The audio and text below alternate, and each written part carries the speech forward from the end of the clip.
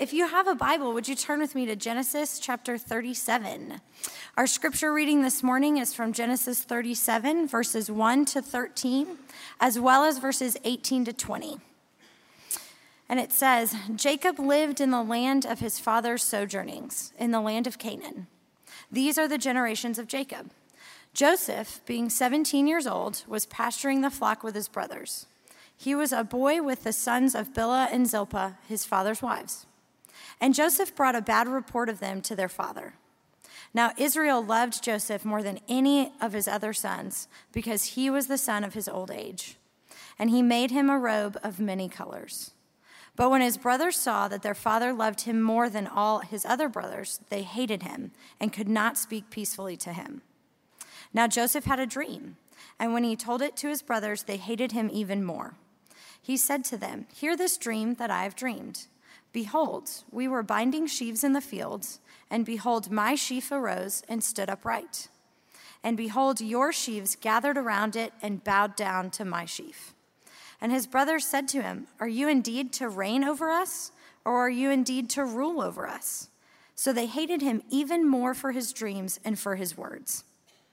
Then he dreamed another dream and told it to his brothers and said, "Behold, I have dreamed another dream. Behold, the sun, the moon, and 11 stars were bowing down to me."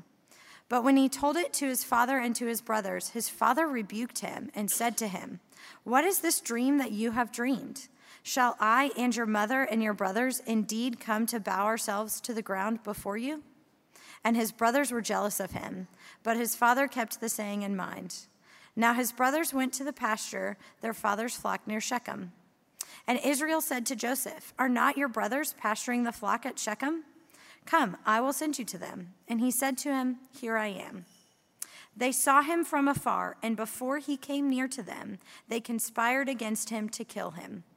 And they said to one another, "Here comes this dreamer.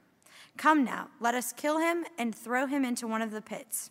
Then we will say that a fierce animal has devoured him, and we will see what will become of his dreams." This is the word of the Lord. Good morning. Lord be with you. Great to be with you this morning. We are in a new series today in the book of Genesis on living the dream. Probably no one in the congregation this morning who hasn't at some point in their life woken up, turned to somebody nearby and said, "I just had the weirdest dream." And we're never quite sure if it's God or the pizza. But we sort of relate what's going on in it. And dreams can be very strange. Dreams can be very weird. Shakespeare said we're the stuff that dreams are made of, and our little life is rounded with a sleep. But when we dream, this sharing that takes place among us, this common experience, is something that's hard for us to quantify and to understand. In a 2015 article in Psychology Today, they explored what the purposes of dreams would be, what the source of them are. And they couldn't come from a scientific standpoint to a particular conclusion as to why they happen. They suggested it was a component of memory, processing, helping us to consolidate past experiences. In some cases, some scientists suggest that it's a way for us to be warned about future events. And in some cases, it's a way to bring past and present and future all together to solve problems. All of these are suggestions, but the truth is, and here's the quote from the article, there is not likely ever to be a simple answer or a single theory that explains the full role of dreaming in a human life. So they can't come to a particular conclusion, but of course in that article in Psychology Today, there was never the possibility put forward that it might be a place where God would speak to someone. That's understandable. And yet in the text of Scripture, we find numerous occasions where God shows up to people in dreams. And in this case that we read about today, we've got a 17-year-old young man, the chosen and elect son of his father, that has a dream and then shares it. What do we do with that? Of course, dream is an ambiguous word to us. It can mean a lot of different things. It can be something really positive.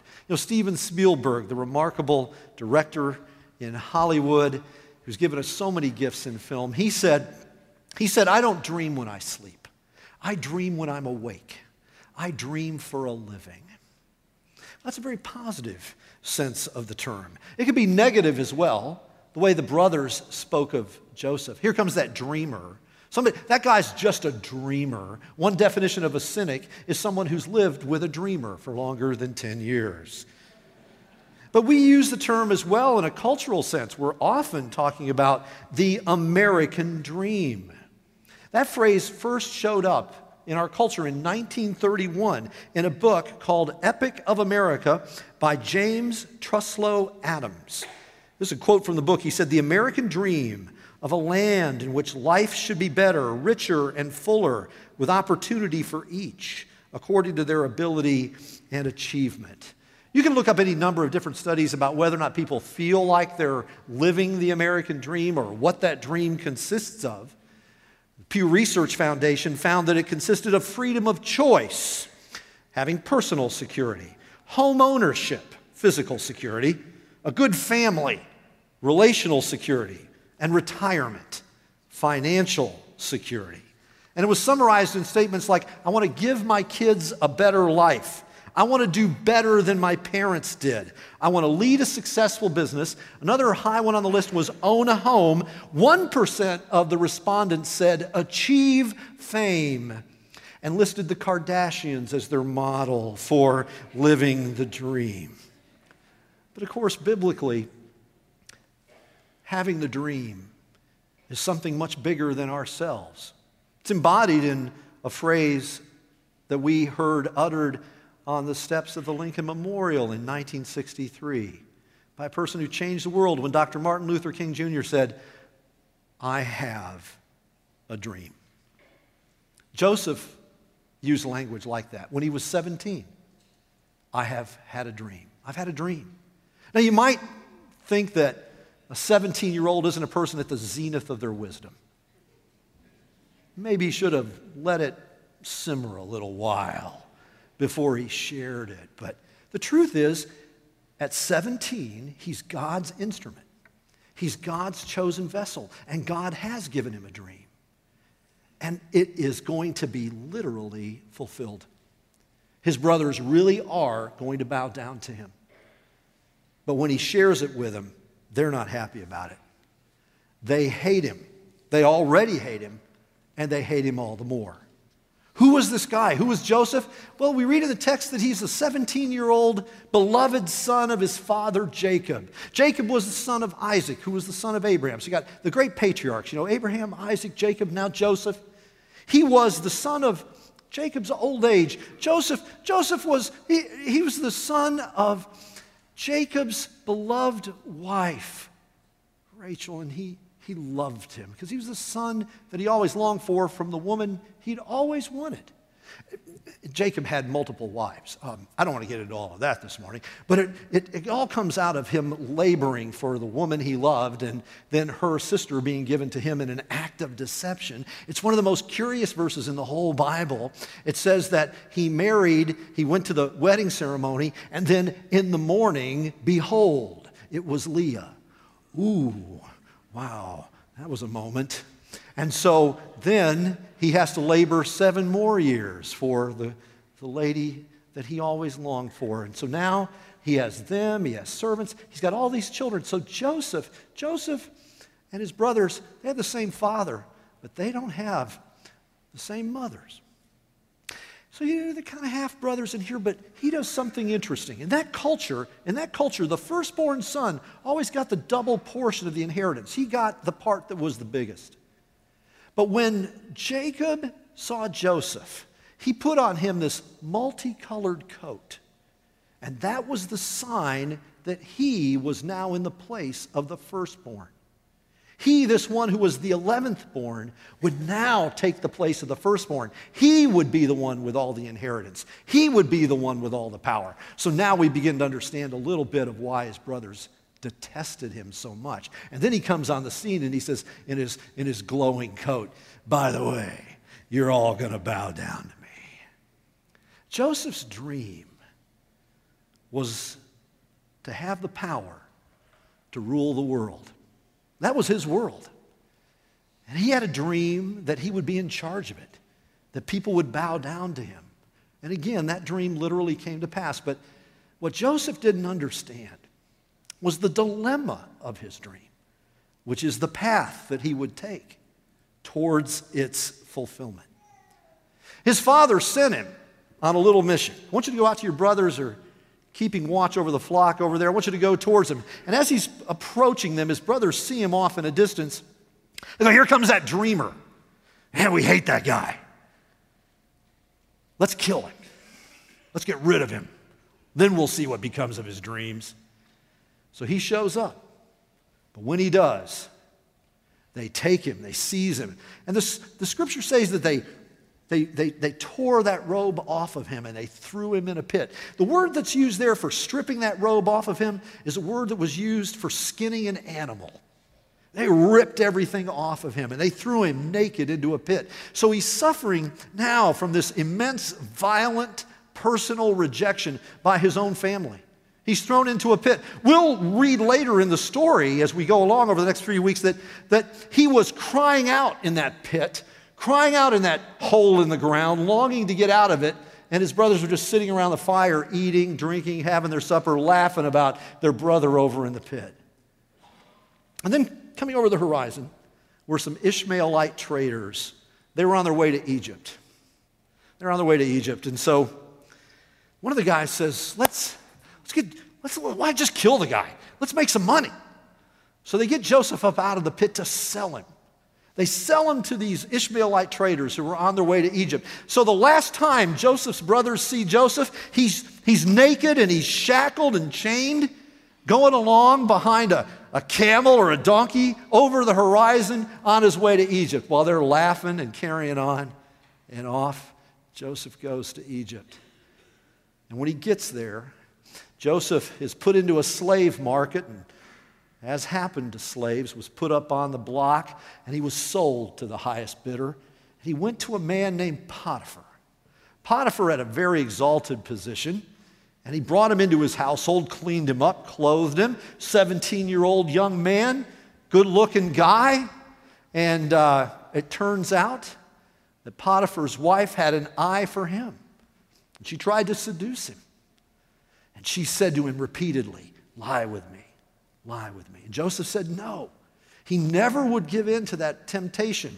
He knew that he couldn't do that and dishonor his master or her or his God. And he kept saying, no, no. So having suffered this terrible rejection, the kind of thing which might make you or I even question whether or not God was anywhere near our lives, Joseph is clinging to his faith in who God is, clinging to what he knows that is right. Finally, one day, she says to him, lie with me, as he's standing close by, and she reaches out and grabs him. And when she does, he yells no, and he runs. But when he runs, she's got a hold of his garment. And once again, Joseph's garment is stripped away from him. And she's holding it, and she screams and says, he attacked me.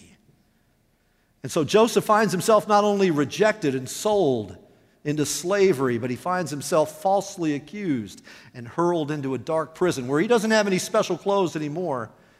Now he's got the garments of a prisoner. Now he looks like Jean Valjean in Les Mis before the change. And he's down there in the depths of that dungeon. And while he's there, Joseph was the kind of guy who kept ending up in charge of stuff because he had wisdom and there was something about him. He had a grace in his life that was from God. So he ended up in charge of his brothers, even though they ended up throwing him out. He ended up in charge of Potiphar's household, even though he got thrown into prison. And when he was in prison, he ended up being in charge of the whole prison. There were a couple of guys that were with him in prison that were part of Pharaoh's house, Pharaoh, the ruler of Egypt. One was the cupbearer to the king, and the other was the baker. And one day, the two were talking, and Joseph came over to him and said, what are you guys talking about? And they go, we had a dream. And Joseph said, well, you need to watch out for that dreaming thing. Let me just tell you. tell me your dream. And the cupbearer said, well, I had this dream, and I saw this great cluster of grapes, and I was squeezing it, and wine was going into the chalice, and I was presenting it for Pharaoh. And Joseph said, that's a good dream. He said, you're going to be restored to your office, and soon you're going to be exalted, and you're going to be back out of the prison. You're going to be with Pharaoh. And the baker said, that's an excellent interpretation. I'll tell him my dream. And he says, well, in my dream, he said, I had this basket of bread on my head, and these birds came and started eating the bread out of the basket and waiting for the good interpretation. And Joseph said, yeah, not such a good dream. They're going to chop your head off and put it on a pike outside the palace. Yeah, not such a good dream. And sure enough, next day, baker gets put to death. Cupbearer gets restored to Pharaoh. And as the cupbearer is on his way out, he's going to be exalted. Joseph says to him, hey, when you get up there, when you get back to the surface, and you're in an exalted position, would you remember me? Don't forget me. And then the text says that when the cupbearer got into the presence of Pharaoh, he forgot about Joseph. I don't know that there's anything worse in life than just being forgotten. You're just down in the dungeon, you're dirty, you're nobody, you're nothing. Forget about him. What do you think Joseph thought of his dream at that point? Everybody's going to bow down to me. Yeah, right. Forgotten. Rejected, violated, sold, imprisoned, falsely accused. All of these things pushing him down, down, down. A short time later, Pharaoh walks into the throne room all troubled. There's the cupbearer standing there. He says, what's wrong? Pharaoh says, I had a dream. And the cupbearer said, oh, man. Oh, rats. I forgot to, yeah. Well, actually, Your Majesty, I know a guy who's pretty good with dreams, actually. Where is he? Well, he's in the dungeon. Well, bring him up. So they get Joseph, they clean him up, they bring him up in front of Pharaoh, and Pharaoh says, I had this dream. And these fat cows and these skinny cows. And the skinny cows look like they were like just skin and bones, but the skinny cows ate up the fat cows. What's this all about? What's with my fat cow, skinny cow dream? And Joseph said, well, there's a famine coming. You've got a great harvest that's coming, but then after that harvest, there's going to be a famine, and the famine's going to be so bad it's going to eat up the years of plenty. You need to get ready. You need to get your storehouses full of the harvest now so that the whole world doesn't starve to death. That's what this is about. You need to get a guy in charge of that stuff. And Pharaoh says, you're the man. You're the man. You're the guy who gets it. We're going to put you in charge. And Pharaoh said to Joseph, I have set you over all the land of Egypt. Then Pharaoh took his signet ring from his hand and put it on Joseph's hand and clothed him in garments of fine linen and put a gold chain on his neck. And he made him ride in his second chariot. It's like Air Force Two. And they called out before him, bow the knee. And they put him over all the land of Egypt. So in a day, Joseph goes from the deepest dungeon of Egypt and filth and the misery of that to second in command. He's at the right hand of power, and he's got all authority. And everywhere he goes in Egypt, they cry out, bow the knee. And he stores up the food, and he gets it all ready to go for the day of famine that comes. And it comes. And it comes to Egypt, and it's horrendous. And Joseph opens up the floodgates of the storehouses. Well, whatever became of Joseph's brothers, right? What happened to those rascals? I mean, here's the thing. They had to go home. They had to make up a story, and they had to make it up quick. So they took Joseph's coat, that coat of many colors, and they shredded it. And they dipped it in animal blood. And they took Joseph's torn coat, and they presented it to their father, this robe dipped in blood. And they said, see, an animal must have killed him. And the father mourned for his lost son. And the brothers thought, got out of that one. Got rid of that guy. But then you see that famine happened. And Jacob said, I hear there's food over in Egypt. There's a guy over there who stored it all up. I want you to go over there, and I want you to go over there to Egypt and get some food. And so they go. And it's very interesting. Because when they walk in to get the food, all of these brothers, Let me read it to you from 42. Joseph was governor over the land, and he was the one who sold to all the people of the land. And Joseph's brothers came and bowed down before him with their faces to the ground. And Joseph saw his brothers and recognized them, but they did not recognize him. Of course they didn't. I mean, he looks good, man. He's got cool Egyptian makeup on. He's married to a beautiful daughter of the high priest of the land. He's got all this power and all this authority. He knew them, but they didn't know him. And through a whole series of events, they take food back. He loads up their sacks. They come back for more. There's a whole lot going on in this story, which we'll get into, but let me get you to the chase here in chapter 45, because it says here that finally a certain day came that Joseph, as his brothers are in front of him, could not control himself anymore. And he cried, "Everyone out!"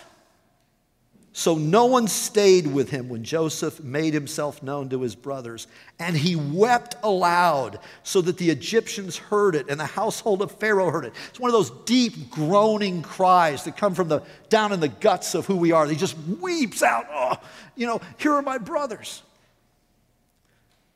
And Joseph said to his brothers, "I am Joseph. Is my brother still alive?" But his brothers couldn't answer him because they were, this is polite, dismayed at his presence. That's the understatement of the entire Bible so far, right?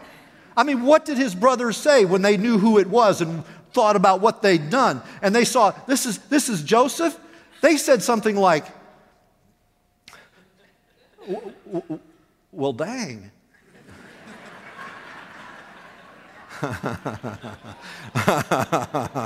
That's what you'd have said, right? That's what you'd have said. No. There's a wonderful passage in Daniel where it talks about the king having his bowels loosed. That's an interesting passage as well in the Bible. They were having visions of their heads on pikes. That's what they were having. What would you have done if you were Joseph after what they'd done to him? Joseph said to his brothers, "Come near to me, please." Would you say it with me? "Come near to me, please." And they came near. And he said, "I am your brother Joseph, whom you sold into Egypt.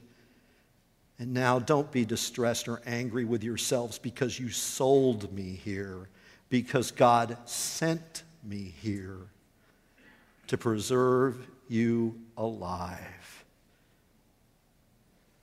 And it says that Joseph brought his brothers near to him, and he fell on their necks, and he began to weep upon them. He was back with his brothers. He knew his father was alive. The dream was fulfilled. But isn't it interesting? It wasn't fulfilled the way Joseph thought it was going to be fulfilled. Because the truth is, God gives us dreams which, while they are about us, are never for us. We talk about the American dream. Get this, get the physical security, get the relational security. Some of you sitting here, if I could just have a husband, if I could just have a wife, if I could just own a house, drive that car, if I could just have this, my life would be, that's the dream. Nothing wrong with any of those things, but God's dream is so much bigger. Jesus put it this way: seek first the kingdom of God and his righteousness, and all this other stuff will be what? Just added to you. God gives us dreams, but they're never about and for anyone other than him. And the reason we can turn what our whole culture says should be our personal dreams into something bigger, which is a kingdom dream, is because Joseph points the way. Because Joseph points a way beyond himself to someone else who was a chosen elect son, who left his father's house to visit his brothers. And while he was there, they rejected him and sold him. And he became a slave, falsely accused, even to the point of death. And they threw him into the deepest possible dungeon, where he interpreted bread and wine and then rose again to the right hand of all power and called himself the bread of life, and reigns today with his garment dipped in blood, stained by that sacrifice, so that our garments could be clean and white as snow. And he lives to feed the world. Joseph pointed beyond himself to Jesus, who, when he looks on us, sees the fulfillment of his dream.